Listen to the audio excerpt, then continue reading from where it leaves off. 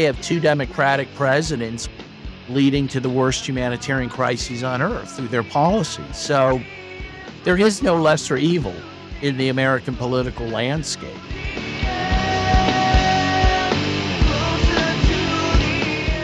I saw a video of a girl. She must have been 10 years old, and she had been removed from the rubble. And they asked her, "What are you going to do? You going to leave?" She goes, "I'm never going to leave. And if they kill me, I will be a seed that they plant for the resistance." She's like 10 years old. That's how we have to be.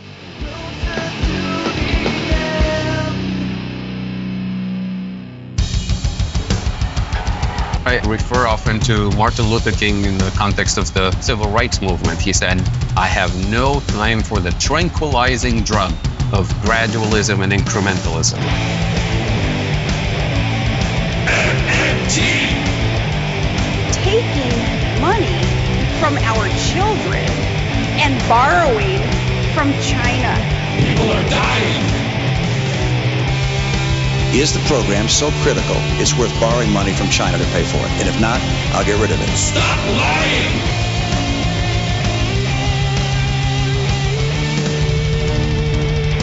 I want the truth!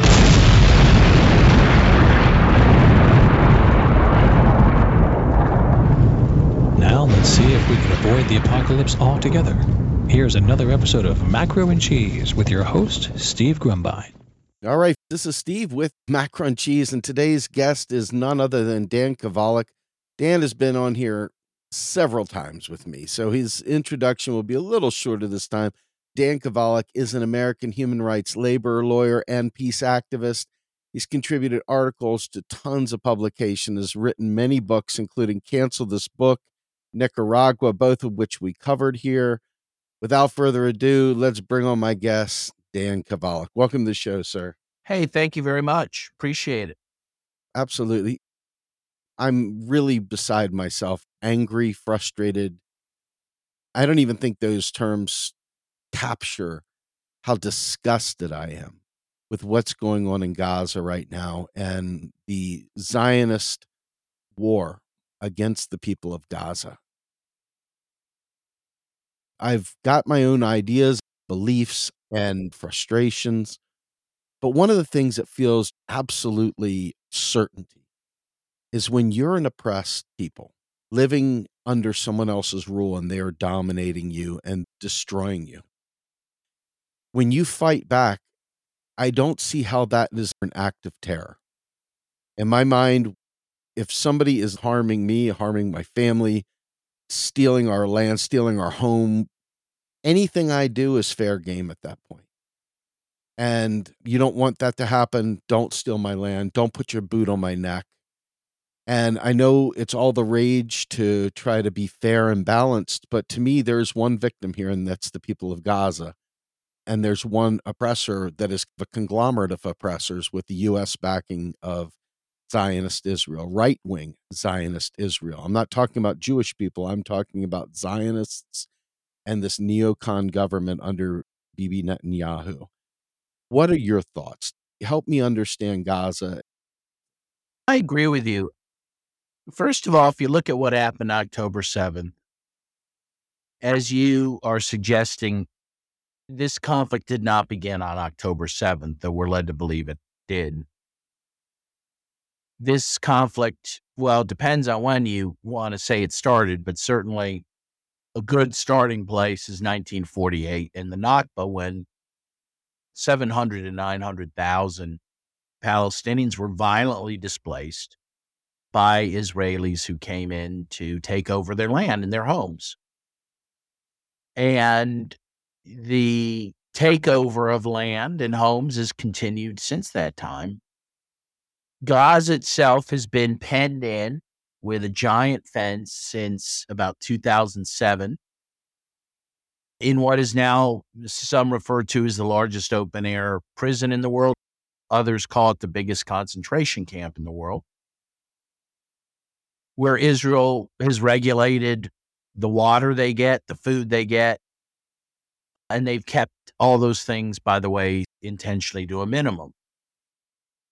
So these are an imprisoned people in Gaza that are treated worse than animals is the truth of it.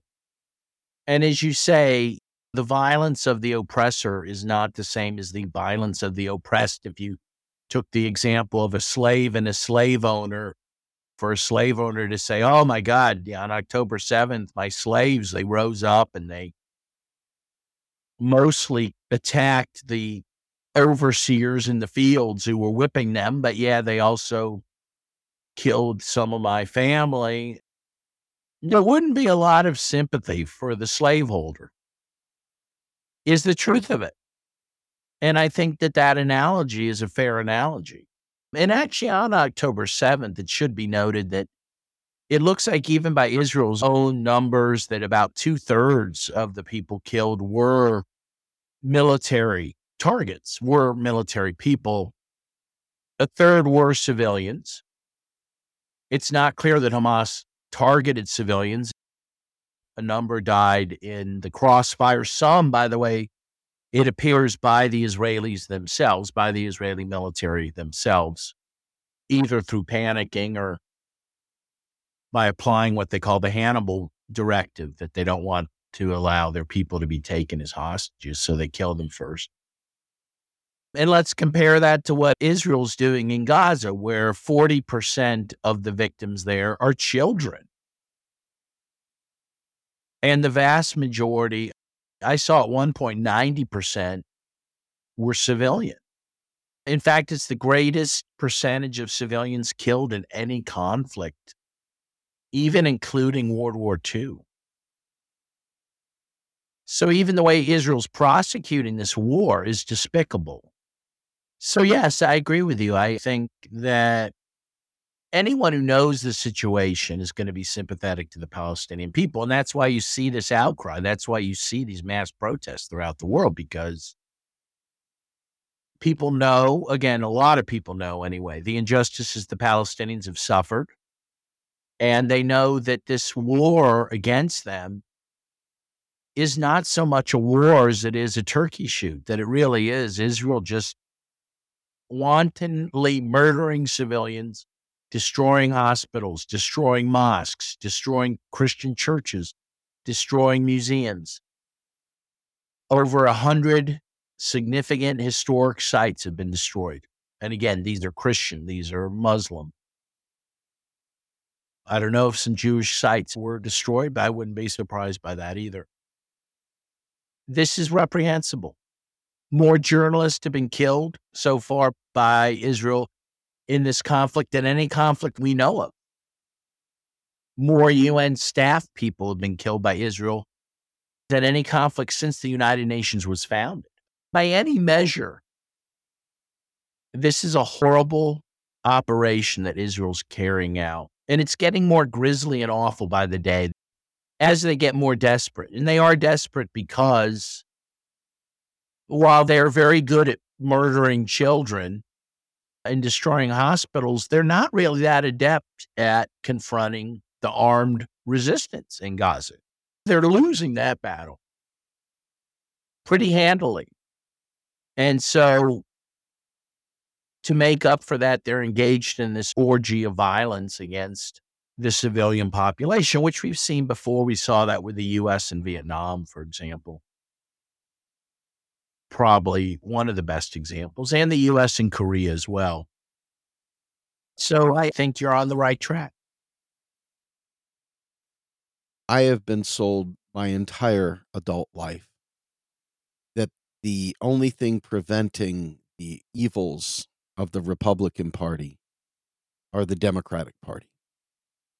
And everything that the left, those that were willing to even play in electoral politics, and those who saw the Bernie Sanders campaign implode on itself not once but twice.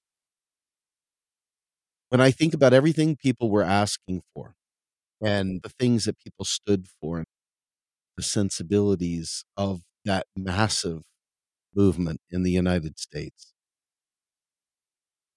the idea that anybody voted for this annihilation of Gaza, this support for these proxy wars, I'm not foolish enough to believe this is a Democrat-only problem. I know it's a capital problem. It is the ownership class. It is not necessarily we the people problem, because I don't believe we the people really have any hand in selecting our president. They're selected for us. But in this case, what Biden has done in terms of not standing for a ceasefire, even Bernie Sanders up till recently had been resistant in calling for a ceasefire. The only person that actually said anything was Rashida Tlaib. And of course, she's written off as just another Palestinian terrorist. That's the narrative. Right. And it's not just Republicans. There's Democrats too. This government has signed on for this genocide. What is it exactly that I would be voting in support of? What about this represents the best of America and the righteous path forward? I don't understand how anyone in clear conscience can sell what's happening in Gaza right now as foreign policy success. How does this represent the will of the people? Help me understand that. Well, of course it does not. And the polls show that a majority of Americans want a ceasefire. I think some like 80% of Democrats want a ceasefire. So Biden is betraying in a big way his own supporters. But as you say, this is how it is during every administration. Every time we think we might be voting for the lesser evil, they show themselves to certainly be as evil as the other party. Obama is a great example of that. And Obama really got away with it. And Obama is still remembered in a very fond way, even though he engaged in atrocious foreign policy. He was Mr. Drone Man. He killed, I believe, more people with drones than any other president, dropped more bombs than George W. Bush. He destroyed Libya during his tenure. He was not a man of peace by any stretch of the imagination, even though he won a Nobel Peace Prize, and he was awarded it before he had been in office for very long, which was strange. But everyone had so much hope in the guy. But he was as bad as anyone. He also started, by the way, the war in Yemen, which is not discussed very much, which led to the worst humanitarian crisis in the world, I think only to be now exceeded by Gaza. So now you have two Democratic presidents leading to the worst humanitarian crises on earth through their policies. So there is no lesser evil in the American political landscape. That is a fact. And that's because the government is held captive by the ruling class.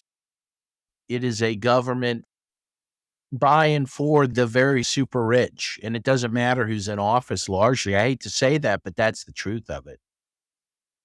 And that's not a cynical view. It's a realistic view. And it's a Marxist view of the situation. And so really, I think at the moment, the only real viable means to challenge the war machine, since it is a bipartisan issue. Even Bobby Kennedy, who I had some hope in because he talked about trying to end the endless wars and shut down our 800 to 1,000 military bases in the world and cut back the CIA. He's terrible on the Palestinian-Israel issue. He may be worse than any of the candidates, in truth. So there is no viable candidate who's going to save the day here. The only viable option for us is to take to the streets and protest. The ballot box right now is not really a realistic forum for Americans to change policy because our representatives don't represent us. The other evidence of this is, think about it, Congress has barely been functioning since the summer because, remember, there wasn't a Speaker of the House because the Republicans dethroned their own Speaker of the House and then took a while to elect a new one. So really, there hasn't been much legislative work done since the summer, and now we're in the Christmas break. But the only thing debated seriously during all that time was military funding for Israel and Ukraine. While you have an increased homeless problem, you have people without health care, you have people in huge student debt, consumer debt, you have serious social problems in this country. The only business of Congress for months has been how much money are we going to give to fight wars and to the defense industry. That is not a democracy. They are not representing our interest or our well-being. And we have to act as such. I just think you have to be realistic about that. I'm continuously gaslit by people who are true believers. They believe in electoralism and these hopium style pontifications from various talking heads, and they devour MSNBC and other mainstream media. And ultimately, some of these people are unwilling to look at this critically. The Palestinian conflict, what the U.S. role is. My focus is the convergence of eco-socialism, class analysis, and modern monetary theory.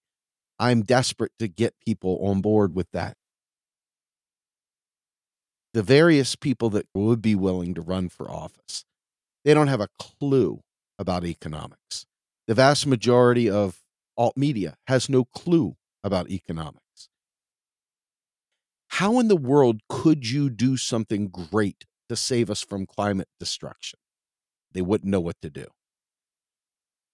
And Marianne Williamson was talking like a full-fledged Zionist, didn't know any better, unread on the subject. I have no idea what's going on with Brother West these days. I never was on Bobby Kennedy's train. When he was all about free markets for energy, that eliminated him immediately. Nothing to do with him at that point. What constituency are you speaking for? I am all about ending war, period. I'm all about making sure that the working class have their needs met. None of that is being put forward by anyone. And so, do we have agency within this government?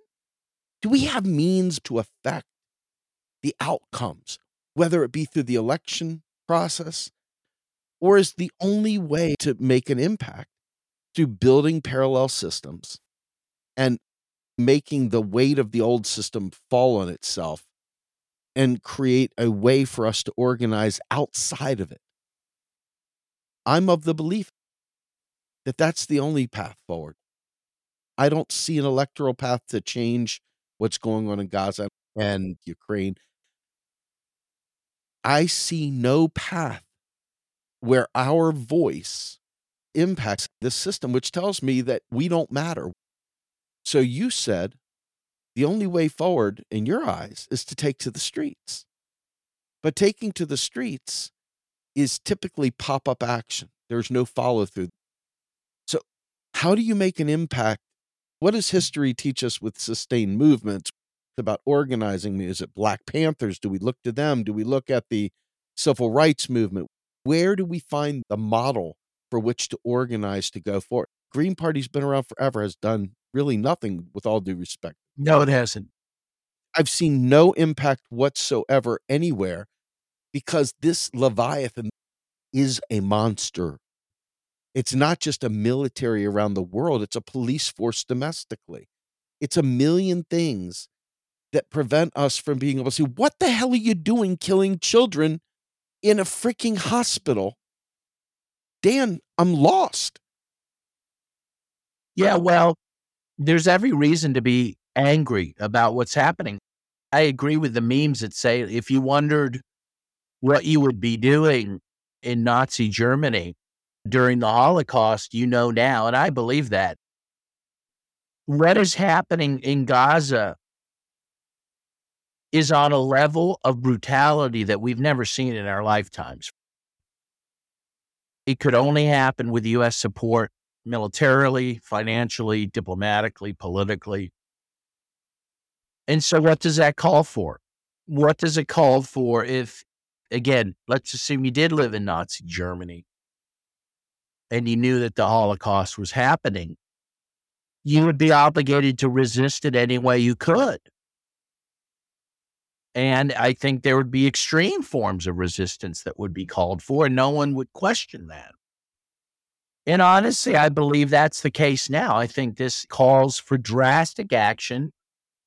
The protests have been good, and I applaud everyone for doing them, but I do think those have to intensify. They need to grow. And honestly, they need to be more disruptive.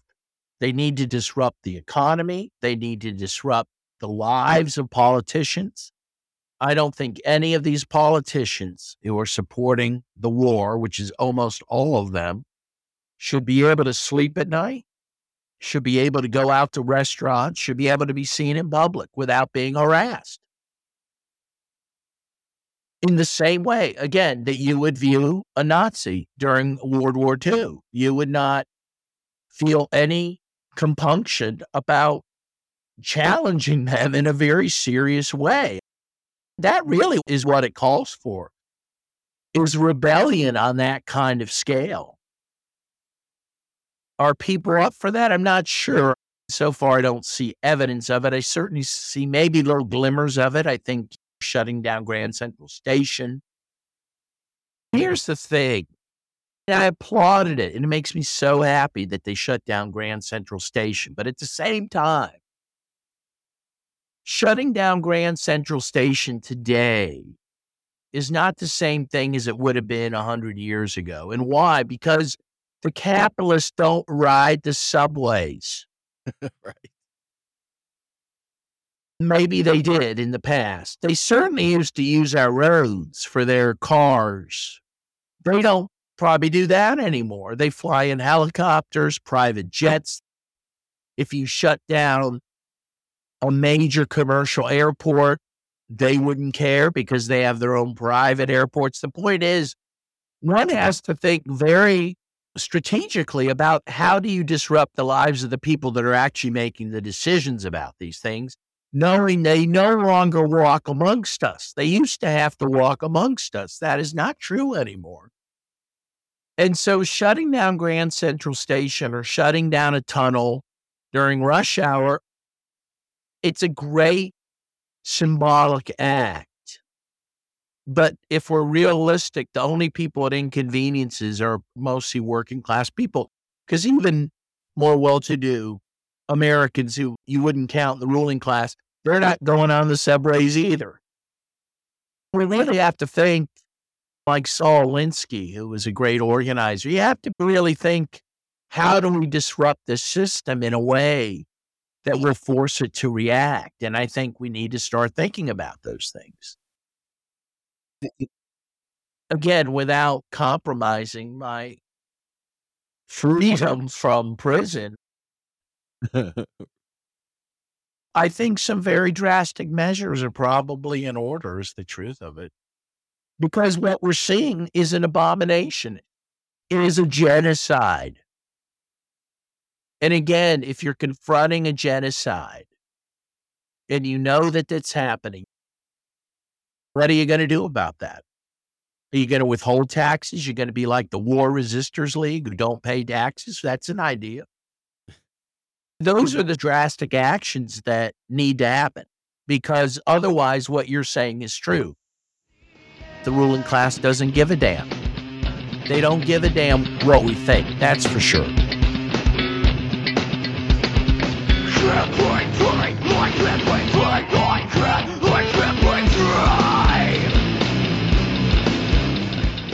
You are listening to Macro and Cheese, a podcast brought to you by Real Progressives, a nonprofit organization dedicated to teaching the masses about MMT, or modern monetary theory. Please help our efforts and become a monthly donor at PayPal or Patreon. Like and follow our pages on Facebook and YouTube, and follow us on TikTok, Twitter, Twitch, Rockfin, and Instagram.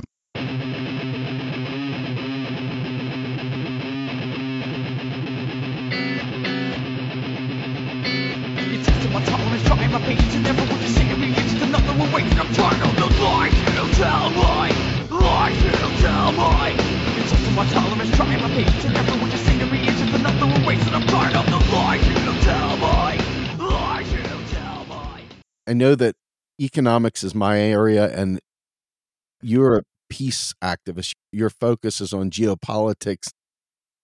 When they receive our tax, they delete it. They don't respend it. It's a fiat currency. They make it freely. So when the government decides it wants to give Israel $1 billion, it can give it $1 billion simply by going into a computer and typing it into their account and hit send. It doesn't require any of our quote unquote tax dollars. So when money is spent into the economy, that does its thing. And when it's taxed, it deletes it. And this is the rule of a fiat. That's why we keep seeing money explode and grow. When you have a fiat system like this, taxation itself is merely meant to keep you needing the dollar. Its purpose is not a funding mechanism in any way. It is only to keep you tethered to the currency. The fact is, you are forced to pay your tax in US dollars. So not paying your tax doesn't prevent the government from spending $1 trillion more. It could spend as much as it wants in the military industrial complex, irrespective of how much money it spends into the economy. And this is one of the most difficult things, because this concept of taxpayer money started with Margaret Thatcher. In fact, she famously said, there is no such thing as public money. There is only taxpayer dollars. And her and Reagan created this blowback against public spending. And this all transpired back in 1972 with the removal of Bretton Woods and putting us onto a free-floating fiat regime, which has beautiful potential and also monstrous potential, as we're seeing today. So when I think about the idea of how do we impact them, withholding your tax, that may feel good, but it has no impact at all. And again, most people don't know that. When I think about how would we actually demonstrate, I think you were right when you said disruption, blocking traffic outside of the Congress. You see a lot of people going to jail. Right now, climate activists are being jailed. It's a very crappy time to care because all the tools for fighting back are gone. So how do we fight back? I don't know what to do. Again, there are some actions that I think do have real impact. For example, people on the docks who have prevented shipments of arms going out, people who have had actions directly against defense companies, usually in the form of graffiti, but you could have more intense actions against them. Again, you really have to go directly against the war machine, I think, and disrupt production of armaments, shipment of armaments, even maybe production of raw materials for armaments, steel, plastics. I think one has to really think about how you disrupt the economic mechanism for supporting the war effort. If you look at what Yemen's doing, for example, in their part of the world, I think it's very effective, where they're basically shutting down the Red Sea for shipping. Those ships have to go all the way around the Horn of Africa to get to out, which is going to cost them billions of dollars. And that's smart, what the Yemenis are doing. And that's what we have to do. We have to do those sorts of things, those sorts of direct actions, and not concentrate on symbolic actions. They seemed very afraid of the so-called insurrection on January 6th. I suppose you could try to duplicate that on a daily basis. The one airport that Congress does depend upon, we know after 9/11, because it was thought they were going to shut down Reagan National Airport permanently after 9/11 because it's right in the heart of D.C. They thought that that should not be used again for commercial air traffic because it was too vulnerable for a terrorist to use to attack Washington, D.C. So the FAA thought about shutting it down permanently. And the members of Congress protested because they said, we all depend on it to get back and forth to our home states. And so if you disrupt the Reagan National Airport in a severe way, that would have consequences. That's what we have to think about. We really have to disrupt the system. People do what they feel empowered to do, what they feel capable and competent to do. And you can't do something alone. You need a mass movement. Yes, you do. And not just one little group. You need cross-section. You need basically the civil rights movement all over again. You need the old anti-war movement back with a purpose.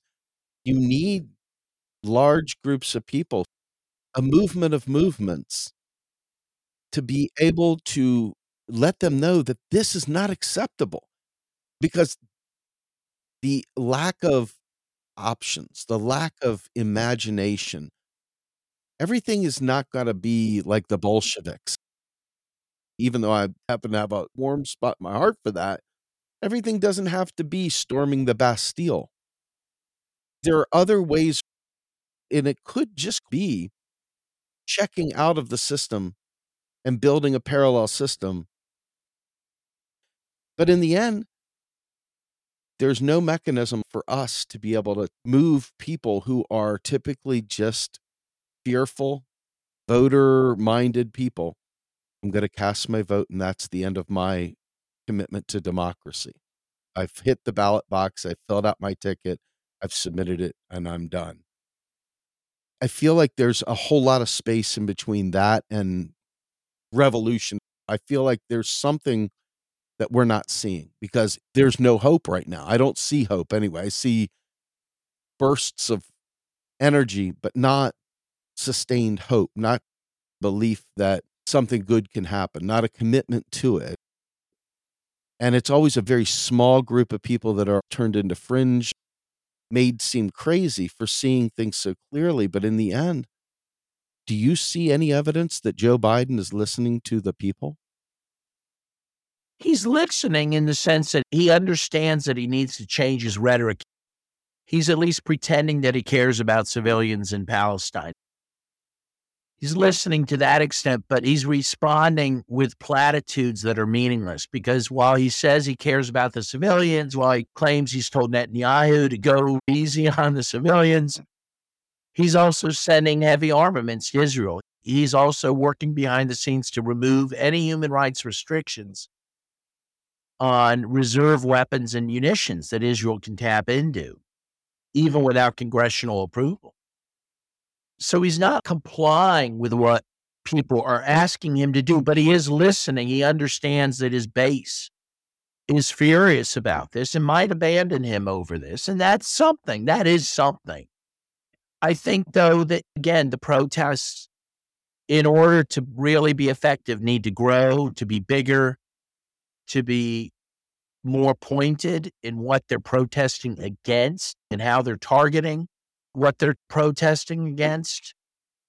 And I think we could have an impact in concert with, frankly, what's happening on the ground in the Middle East. Again, with what Yemen's doing, with what Hezbollah's doing, with what the militants in Gaza are doing. They're doing an amazing job of resisting what the U.S. and Israel's doing to Gaza. And I do think we can help that effort by street protests, again, that I think are more targeted. Now, I just got back from the West Bank of Palestine. People were very clear to me. They felt very uplifted by the demonstrations in the United States. I want to tell people that because I think that is important. Yeah. Giving people hope, giving people a belief that they're not alone, that buoys their spirits, that buoys their resistance. And I think that was true in Vietnam in the sense that who ended the Vietnam War? The Vietnamese did by winning, first and foremost. But I think the protests gave them moral support for their efforts and maybe slowed down the war machine enough to help them win. I certainly don't want to leave people with the impression that what they do is futile. I think any act of resistance is important. Yes. And meaningful and can have an impact. I just think that it's time to up our game. I really do.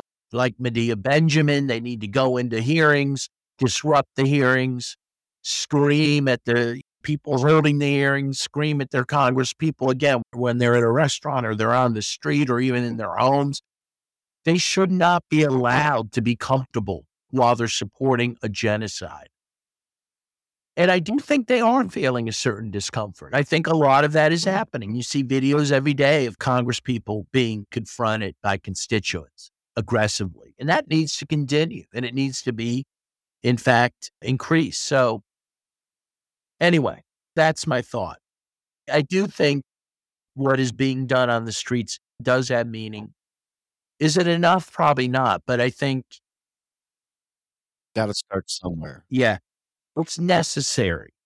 It may not be sufficient, but it's necessary. That's well stated. In your mind, being that you have been over there, you've been around people actively resisting. What is it like as a person in the West Bank living there for someone who's living this hell right now? I saw one picture in particular that was just too much to bear. And it was a building that had fallen on a sleeping child. And it was horrifying. But this has got to be, I hate to say the new normal, but every day you're waking up to something like this. It's got to be horrible. Well, in Gaza, it is. Gaza is a hellscape. And I think there just surviving is an act of resistance. And just not leaving is an act of resistance. Because that's what Israel wants. They want to remove everyone from Gaza and put them in the Sinai desert. Just staying there, just living, just reproducing. Those are acts of resistance. And they know that. I saw a video of a girl. She must have been 10 years old, and she had been removed from the rubble. And they asked her, what are you going to do? Are you going to leave? She goes, I'm never going to leave. And if they kill me, I will be a seed that they plant for the resistance. She's like 10 years old. Wow. That's how we have to be. We have to be inspired by them too. And I think the other thing is, you kind of touched upon this.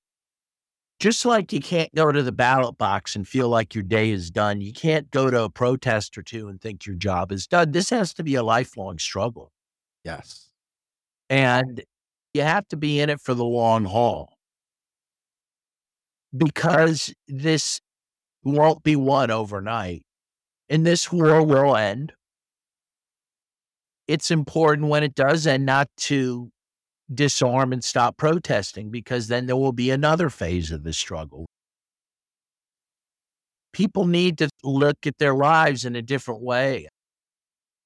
Now, of course, I've organized my life in a certain way so that I can be pretty much a full-time activist. I know most people can't do that. I'm sympathetic with that. Obviously, I'm in a very privileged position, but I think a lot of people, certainly from our socioeconomic backgrounds, can do a lot to become close to full-time activists. And I think they need to look at their life as an act of resistance and to be engaged in the struggle constantly. For me, especially given what I'm seeing in Gaza, there's nothing else for me. What else am I going to do? Nothing else has meaning. Like, I don't know, watching a movie or going out to listen to music. Those are all nice things and all, but it's like, I don't feel that I can do that at the moment when I see all this carnage. And certainly people in West Bank, that was their view, that everyone I was with, they hadn't gone to a restaurant since October 7th. A friend of mine who hosted me there, her daughter is getting married tomorrow, actually. And they canceled the wedding. They're going to get married, but it's only going to be immediate family. They're not celebrating. The patriarchs in Bethlehem, and I was lucky, I made it to Bethlehem. Christian patriarchs wrote a letter to Biden saying they're canceling Christmas. They literally said, we're canceling Christmas. Because you can't celebrate anything when this carnage is happening. And I think it calls for that kind of dedication right now from people who can give that. I saw Aaron Mate confront a politician on the quiet car. Yeah, I think it's senator. Yeah. And when I think about the response to that, it would be easy for me. Well, it would be hard, but I try to put myself in the senator's position. The reality is, instead of the senator taking Aaron's perspective seriously, he tried to get him removed. And that was Aaron being the most polite person. He videotaped us so you could see it. He wasn't being mean or horrible.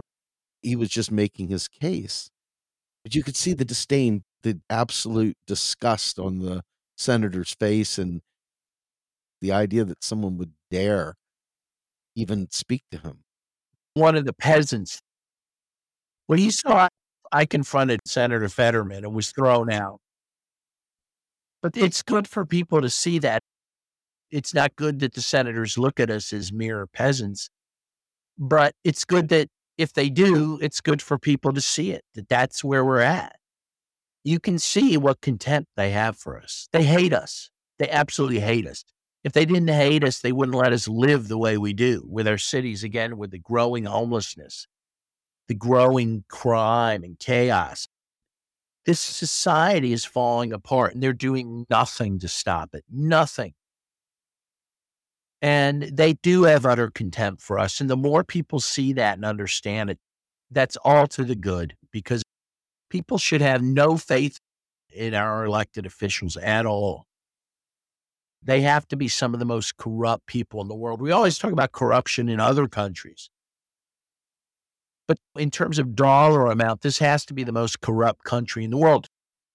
What's the figure that the Pentagon could not account for something like $21 trillion or something? Ridiculous, yes. There can't be another country in the world with a worse form of corruption, again, just dollar-wise. But people need to understand that. I think it is happening. If you look at the polls, people don't trust the government. They don't think their vote counts. They're open to a third-party candidate. Most people know that it's fixed. But that has to really sink in. We have to act accordingly. But again, I want to finish on a hopeful note. I do feel hopeful. I am very leavened by the protests in the United States. I'm surprised how big they are and how sustained they've been. And I applaud people for that. I do. And I think that this could be the beginning of a new peace movement. And it could be the beginning of building a movement for a truly democratic society, which is what we need. Sign me up. Yeah, so let's just move forward. That's my 2 cents, I suppose. I am very leavened by what I see as the resistance of the Palestinian people. I mean, again, if they can endure what they're enduring, we can do our bit. Yeah. Thank you, Dan. I really appreciate your time. Tell folks where they can find more of your work. Well, I'm on Twitter at Daniel M. Kovalik, and also I have a new book coming out, and you can pre-order it now. And it's called The Case For Palestine. That's coming out in March, but you can pre-order it from Amazon now or go to my publishing company, skyhorsepublishing.com. Awesome. Count on it. I hope I can talk to you about that when it comes out, sir. Thanks, Steve. I appreciate you. All right. Thank you, everybody. This is Steve with Macro and Cheese. My guest, Dan Kovalik. We are out of here.